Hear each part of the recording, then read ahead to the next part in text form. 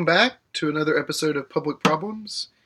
Here again, I'm with a number of Bush School students who did a wonderful project that we're going to work through, covering what is a very interesting and troubling issue that we'll get to talk through. But I'd like to begin by giving them an opportunity to introduce themselves, so you'll be hearing from 5 other voices other than myself, and that way you can put some names with the voices. Harrison Gregg. Cassie Jones. Emma Alexander. Nick Partipillo. And I'm Zach Weimer. Excellent. So let me begin by saying thank you for your work. I know these projects take no short amount of time to do, and I'm glad that you took on this issue of civil forfeiture. It's one that's beginning to get a little bit of attention in some national dialogue, but certainly not the amount of attention it deserves. So I'm really looking forward to talking through this with you. But before we jump into that, what brought this issue to your attention and had the group kind of decide to do this, given that you could pick anything? Well, we had a few ideas going into at the start of this project that we were kind of leaning on. We had actually originally decided on a different topic, and then due to data constraints, we decided to switch over to this. This is our second choice. We were sparked by a John Oliver segment from about a month and a half ago. And personally, I didn't even know that civil forfeiture was a thing. And so when I heard about it and heard what it was, I said there was no way that was actually something that happens in America. And it does. And I was pretty hooked on it early on, and we all found that this was a very unique problem and one that we really do think needs a big solution. It's 2018 and this is still going on, so. John Oliver was kind of the inciting incident for this. I brought it before the rest of the group when we were determining what we wanted to study. But it came to my attention not actually through John Oliver, but because I keep an eye on the docket for the Supreme Court. Mm-hmm. And the Indiana versus Timms case. It's currently being heard. The civil forfeiture is a central aspect of that, and it's going all the way to concepts of applying the amendments to the states. And so it's not just an administrative issue at this point, it's also coming down to definitions and actions with the Constitution of the United States. And we're still waiting to see how that one's going to turn out. So, I'm not sure that everyone will know what civil forfeiture is and why it's an issue. So, before we jump into the history and the different cases that you examine, maybe someone could tell me a little bit about what is civil forfeiture and why it's a problem. So, civil forfeiture is essentially a tool used by law enforcement that allows for them to charge individuals who are suspected of criminal activity without actually charging the individual in question. So, essentially, they can charge the property of that individual, which they suspect have been used for criminal means. Typically, it's used for drug trafficking and money laundering, most commonly. It has a long history going back to several centuries, I believe. It was based off custom laws from Great Britain initially, and so if we go into the history second, so like I said, the United States based it off of strong custom laws from Great Britain. The purpose back then was to be able to seize contraband on ships that was outside the reach of the United States legal system. The initial United States Supreme Court case that kind of set this precedent was the United States versus the Brig Malak et al. I'm probably pronouncing that wrong. And there the Supreme Court stated, this is a direct quote, "This is done from the necessity of the case as the only adequate means of suppressing the offense or wrong or ensuring an indemnity to the injured party." So, again, the goal was they wanted to be able to take the criminal property without, even if they couldn't charge the offender themselves. And so this idea was pretty justifiable back in the 1700s, 1800s, and for a few hundred years that was the precedent that it stayed at. The only time it kind of changed from that was in the 20s during the Prohibition era with bootleggers. They wanted to go after the halted productions of the illegal booze that was being made and how they were making it without being able to actually charge the runners and the ones that were producing it. And so again, between the customs laws that was originally made, and then during the Prohibition era, that's pretty much what it was used for. And then kind of we get the modern image of civil forfeiture kind of shape in the early 1970s in the war on drugs.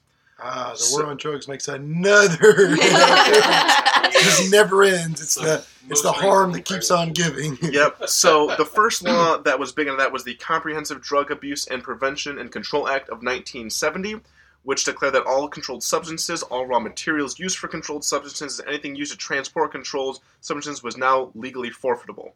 So this was again later amended in 1978 to include money, negotiable items, securities, or other things of value that could be used in the transaction of controlled substances. So civil forfeiture then kind of took the form of, this is how we're going to fight the war on drugs. We're going to get after the materials, we're going to get after the drugs, after the money, and make it difficult for those trafficking the drugs or making it to actually be able to keep doing so. The biggest change in the forfeiture laws came in the Comprehensive Crime Control Act of 1984, which then expanded the reach again of forfeiture to include all real property used to create or used to commit or facilitate any drug-related offense. Aside from that, the same law gave law enforcement the ability to retain the proceeds of the forfeitures. So this was used to incentivize law enforcement to really go after these drug traffickers and make it even more so their ability to take them on. So the idea there is that the departments that seize things get to benefit financially from them? Yes. So Directly. Yeah, directly. So if an officer confiscated a vehicle or a car that they believe was used for trafficking drugs, then if the vehicle's worth $10,000, then they just increase their assets by $10,000. If they took actual cash that was, say, $50,000, then they get $50,000 cash. Okay. So, oh, goodness. I'm going to struggle to get through this one tonight as well. So, what is the, as we're building up from the history, and maybe this is jumping the gun a little bit, but I noticed in your report you highlight that there are different standards of evidence for seizing these things. Mm-hmm. So is there a lot of variance across the states? And what is the reasonable doubt? Is there any standard for seizing these things? This one is one where it gets really, really squirrely. And part of that is because this is not actually a criminal proceeding. In a criminal court, in order to convict someone, you have to prove beyond a reasonable doubt. You have to have probable cause to arrest them, indict them, and then you go through the entire process. But with civil forfeiture, since you're not actually charging an individual, you're charging property, the property has no rights. All that the officer has to show is that they had a reasonable cause to think that the property might have been used in a crime, and they can seize it. There is no burden of proof. They don't have to show any actual proof. Most of the time it's simply something like, I thought I smelled weed, or one or two of the cases we read actually simply said, normal people don't carry that much cash, and that's the only justification that's given for seizing that property. So the standard for seizing private property is just... The officer thought that something was fishy. They don't actually have to show, there is almost no burden of proof, because it's a civil case instead of a criminal one. Fantastic. Well, there's other things from the recapping, any other recent things to do with the history that are useful before we jump into how prevalent this is? Yes. So, so after the war on drugs, civil forfeiture had been strengthened a lot, and so the first time that it really looked like there was going to be any reform was in 1993, in the U.S. Supreme Court case in Austin, ruled that in Austin v. United States, that forfeiture could in fact be considered an excessive fine, which violates the Eighth Amendment.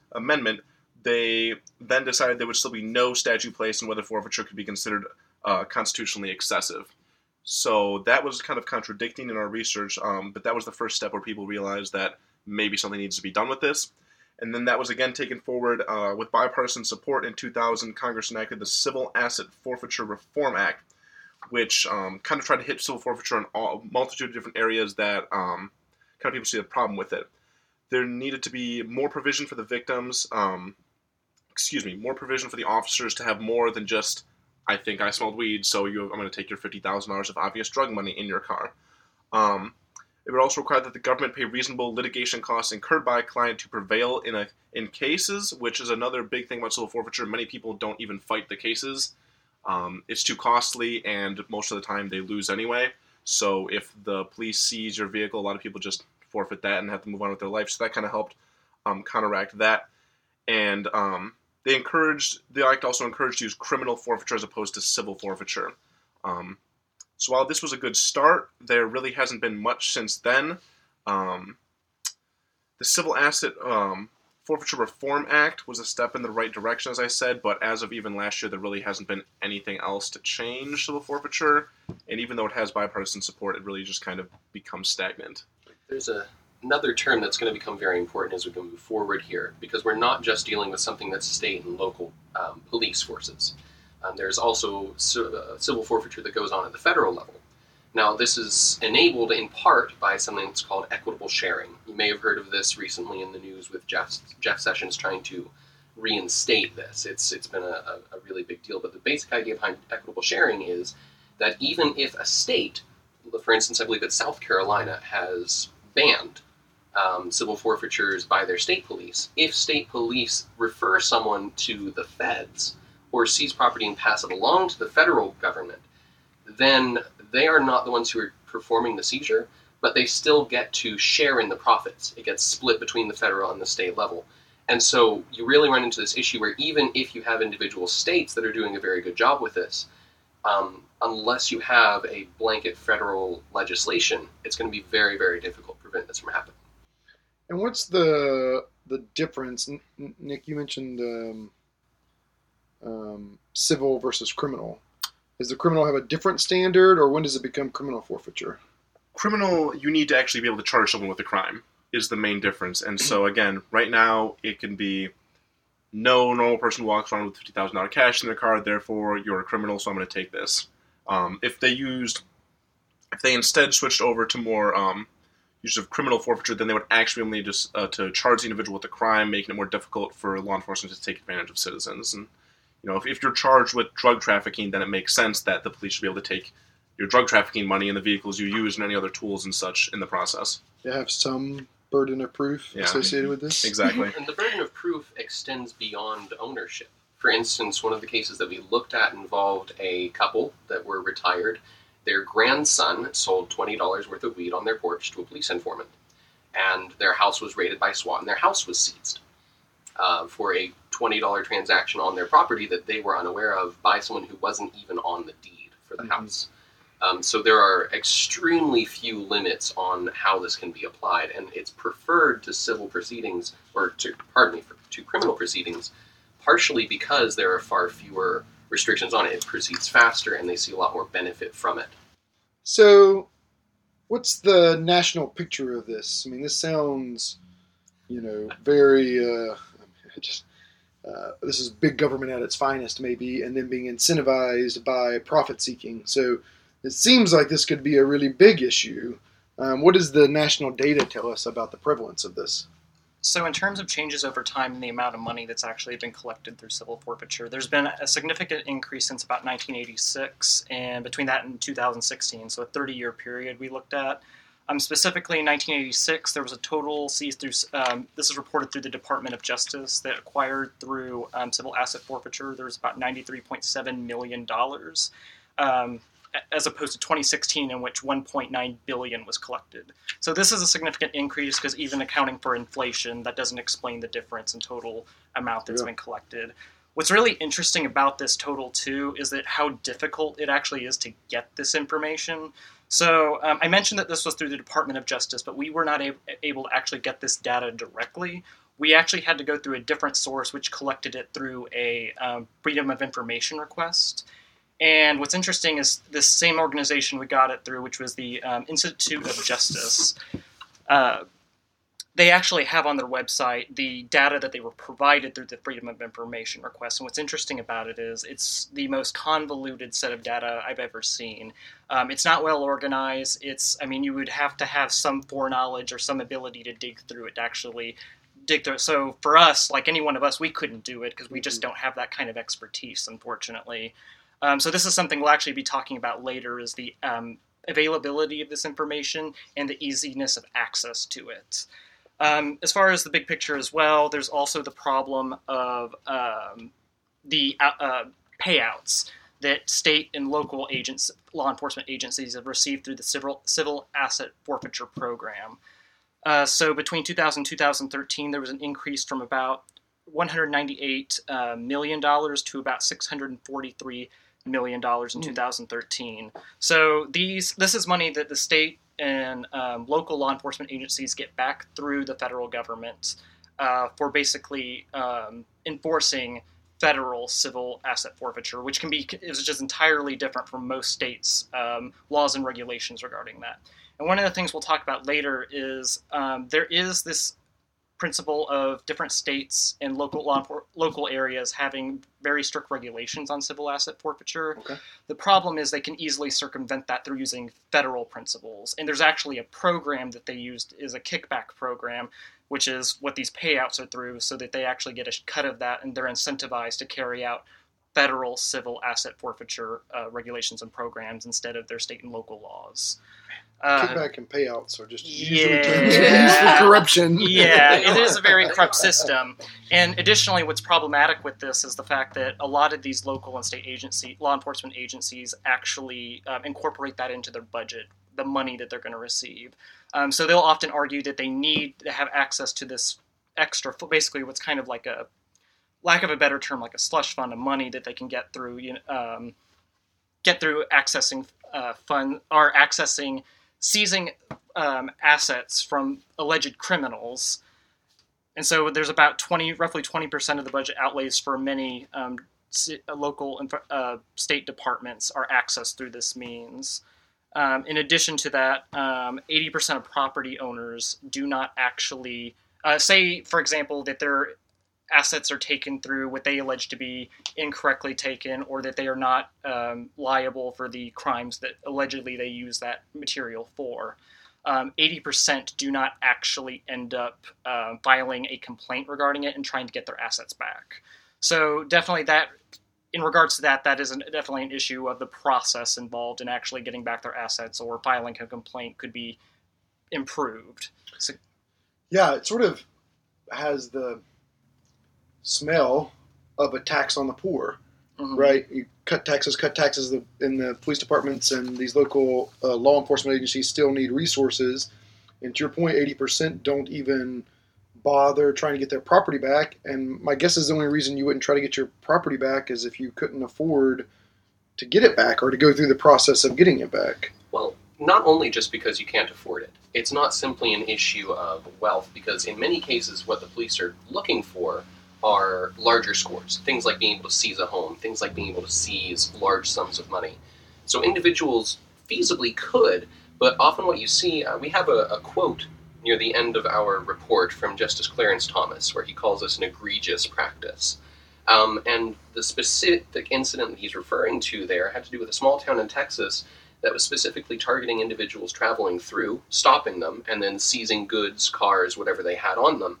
And the interviews and the testimony from the people involved in that stated that it wasn't just an issue of not being able to pursue this or not wanting to fight this, but they were informed by the police that they could either sign over their goods to the police, or they would be charged with a federal offense and they would have their children taken away.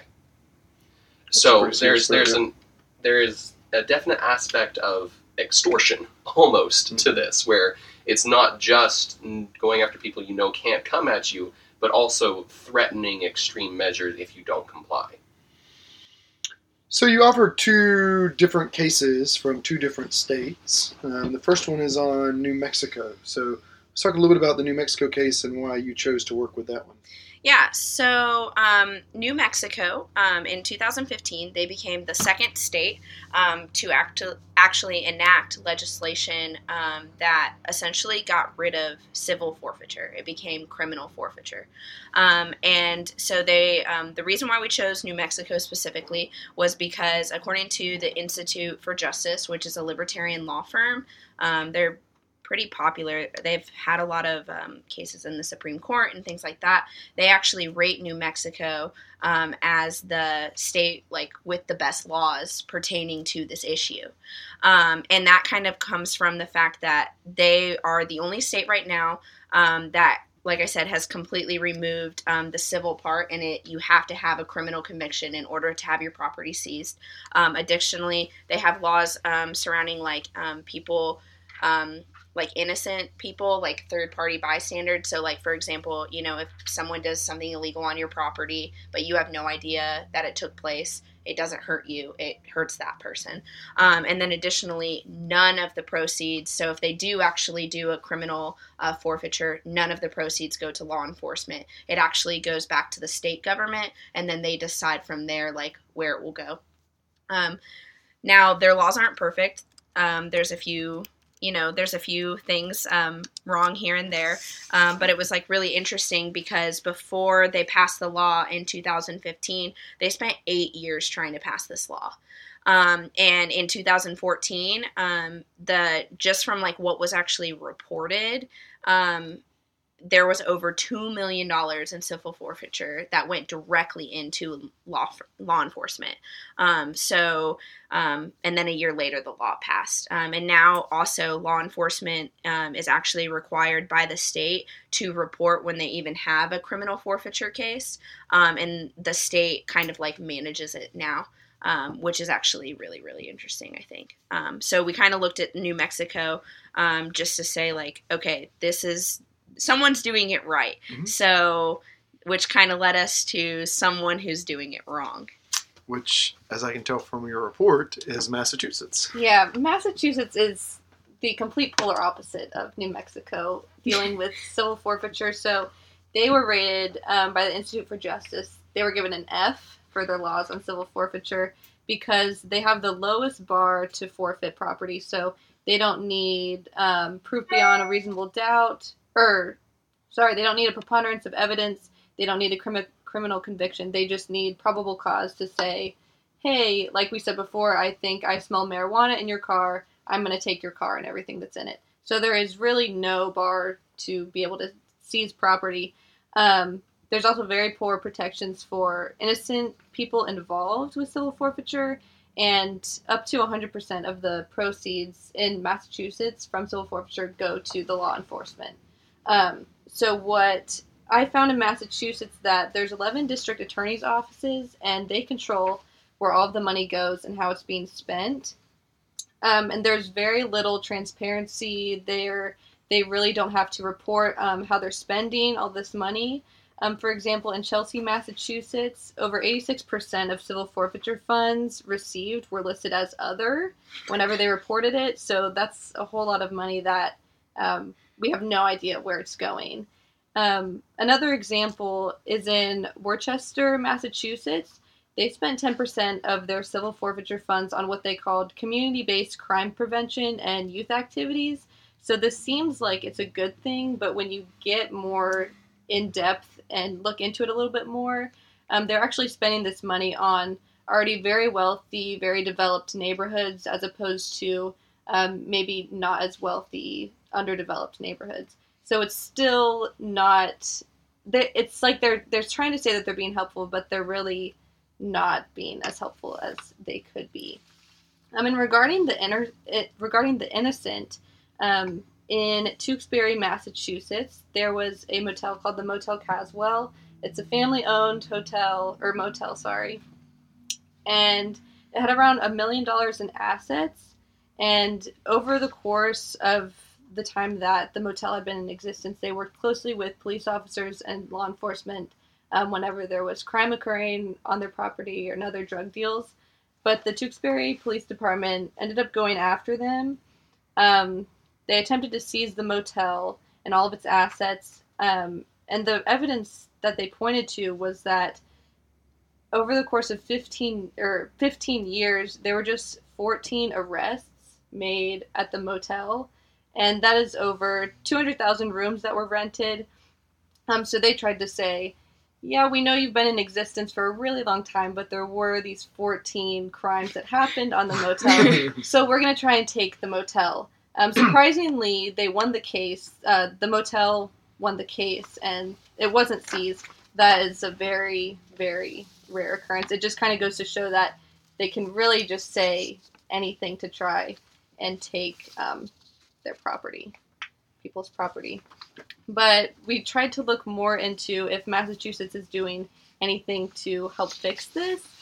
They are trying to pass House Bill 3114, which would require a criminal conviction before property could be seized. So that would be kind of similar to New Mexico. But currently this bill is under study order which means that it'll be studied during recess.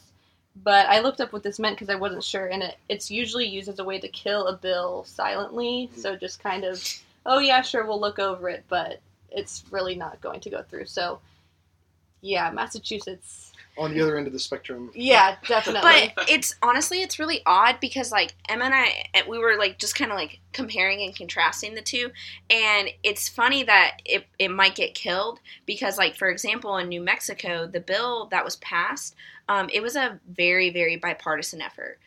So like you had the Institute for Justice that was there, you had conservative think tanks, more liberal think tanks there, all trying to push for this bill, and everyone kind of seemed for it. But then you have another state, on the other hand, who wants to silently kill a bill, or oh yeah, we'll look over it, maybe. So like it's just two very different experiences. And I imagine if we looked across all the other states, you would see similar variants. Yeah. I'm sure there's everything in between going on. Mm-hmm. Well, most of the the rating system they used, I think New Mexico got an A, Massachusetts got an F. The overwhelmingly most common grade was, I believe, a D+. Yes. Yeah. Across most of the United States, so Yeah. it's pretty poor even across the board, with a few outliers. Some Yeah. C's, B's. I think New Mexico was the only A, right? New Mexico was not even an A; it was an A-, but it was still the only one that got out of the B's. I think it's also interesting because New Mexico modeled some of the laws that they did pass off of the first state that kind of got rid of civil forfeiture and made it criminal, which was North Carolina, and they're not even an A at all. So, I mean, it's gotten better in some areas, but like we said, like the most common is like a D. What I think is really interesting about this is private property in a capitalist society like ours is usually pretty sacred. You usually have to go way, way, way, out of the main, out of something typical to have your private property seized. We have so many protections in our society for what's yours, and it's just amazing to me that the standard for seizing someone's private property, you think of other countries where maybe that would be something that you might expect, that's more communal or is less kind of individualistic like our society. But the fact that this is so prevalent in the U.S. Is really amazing, and not amazing in a positive way. When you said funny a minute ago, Cassie, I was going to say that was maybe some dark humor. Yeah, no. I think you're really hitting the nail on the head there. Sacred is almost exactly the right word to use, at least here in the U.S. Mm-hmm. All the way back to the Constitution, looking at the writings of Thomas Jefferson, looking at the Founding Fathers and their influences. Our famous statement is life, liberty, and the pursuit of happiness, but that's derived from John Locke's life, liberty, and property. Mm-hmm. They avoided the word property specifically to try and keep away from that snarly issue of slavery at the time. Mm-hmm. But even so, they incorporated the concept in the Bill of Rights. The Fourth Amendment, unreasonable search and seizures, and the Eighth Amendment against unreasonable fines are both put in there in an attempt to preserve these rights for people. And it took until 1844 for the Supreme Court case that we referenced earlier to actually set precedent for this. Even after that point, it was very seldom used except in very special circumstances. What's been interesting with this is that it has been resurrected in this odd way. It's like some revenant of the legal system. We pulled it out during Prohibition and applied it, and every time we pulled it out of that drawer, it's gotten just a little bit worse. But usually it goes back away again. It kind of ebbs back out and disappears, but that's not what we've been seeing this time. It's not just being pulled out to deal with a specific issue. It was brought out this last time in the late 70s to deal with the war on drugs, and has just sort of stayed on the table.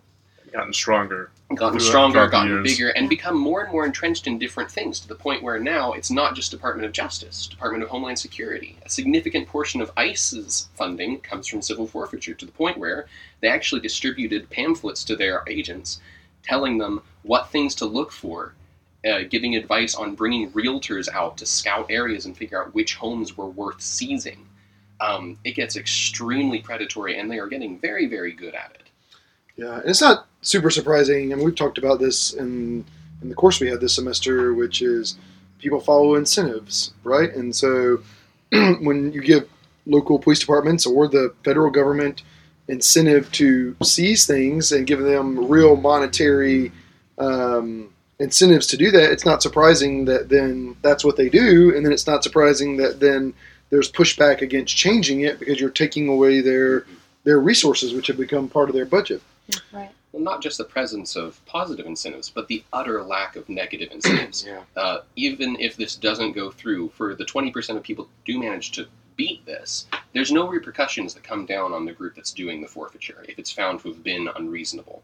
And honestly, records are so poorly kept that it's difficult to go back and find historical examples to ascertain whether abuses have occurred.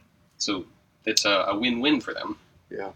So what can we do about this? You list a few solutions. What options do you come up with as a team for improving this? So the most, I guess, what you'd say is the most extreme solution to this would be just outright abolishment entirely. So there's two ways to go about this. One is just like state by state abolishment. We have 3 states already that have abolished it, which is New Mexico, North Carolina, and Nebraska. And this would be a workable solution in the sense that each one of these states has been able to do it through bipartisan effort. So there's definitely room on both sides and a voice on both sides that's wanting and willing to deal with this issue and actually get it abolished. Now, the problem, though, is even if it were abolished across the country in every single state, it wouldn't necessarily matter and address the issue because there's still the issue of at the federal level, it's still a major problem. Mm-hmm. So our number one solution would really be to just abolish it at the federal level entirely and get rid of it, get rid of the equitable sharing program, get rid of the kickbacks, get rid of everything. So that would remove all the incentives, of course, to, for law enforcement to abuse their power, and would also get rid of this scheme that's basically serving as a extra budgetary measure for a lot of law enforcement agencies. But the problem is, this is probably a long-term, in the long run, this will probably be a workable solution.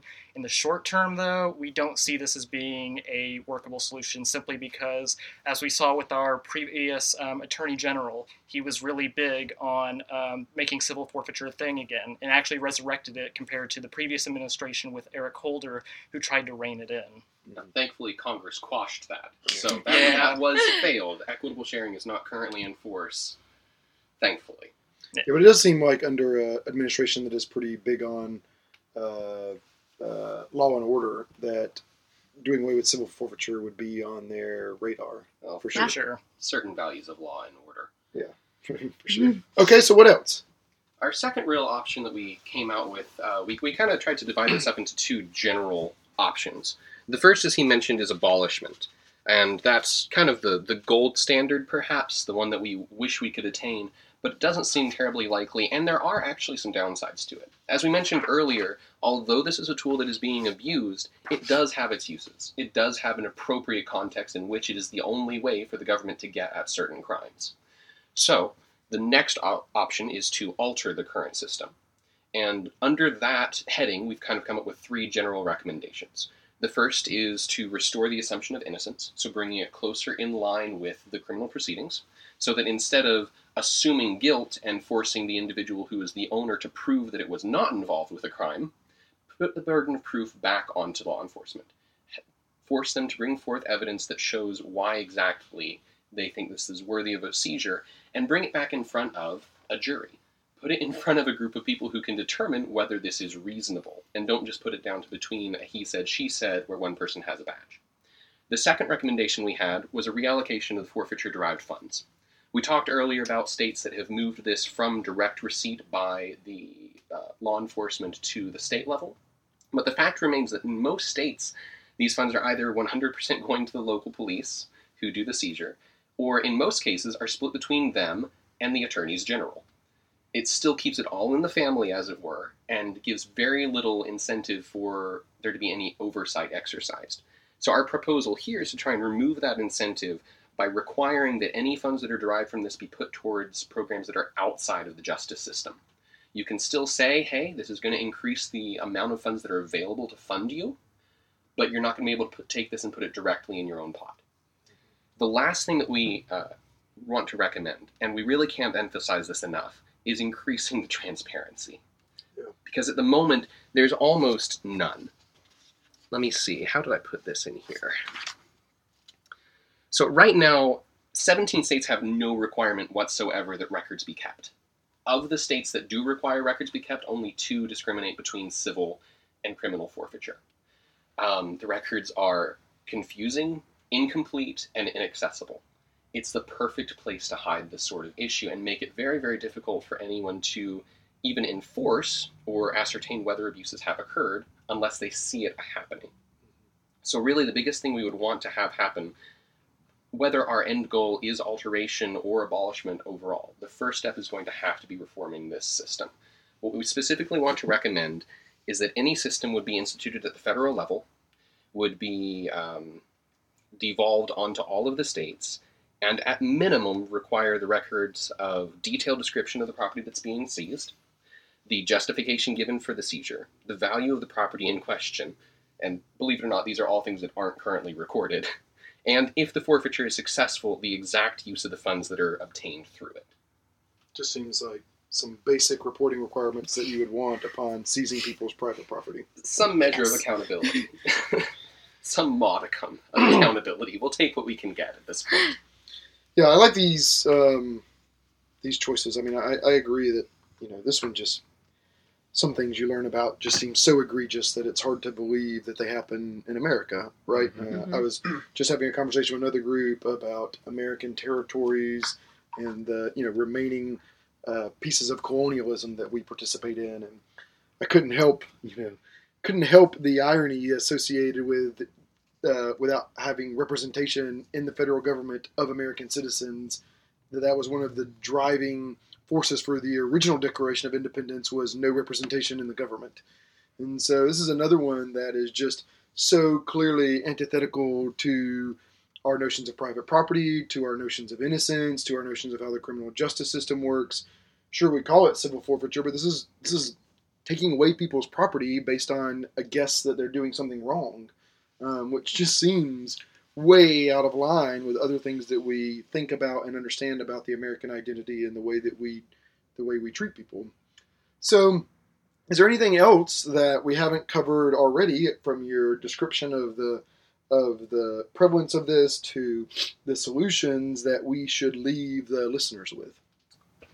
I think one of the things that didn't make it into the final report, it was originally going to be one of our formal recommendations that we ended up leaving out, but this does happen more often than you think.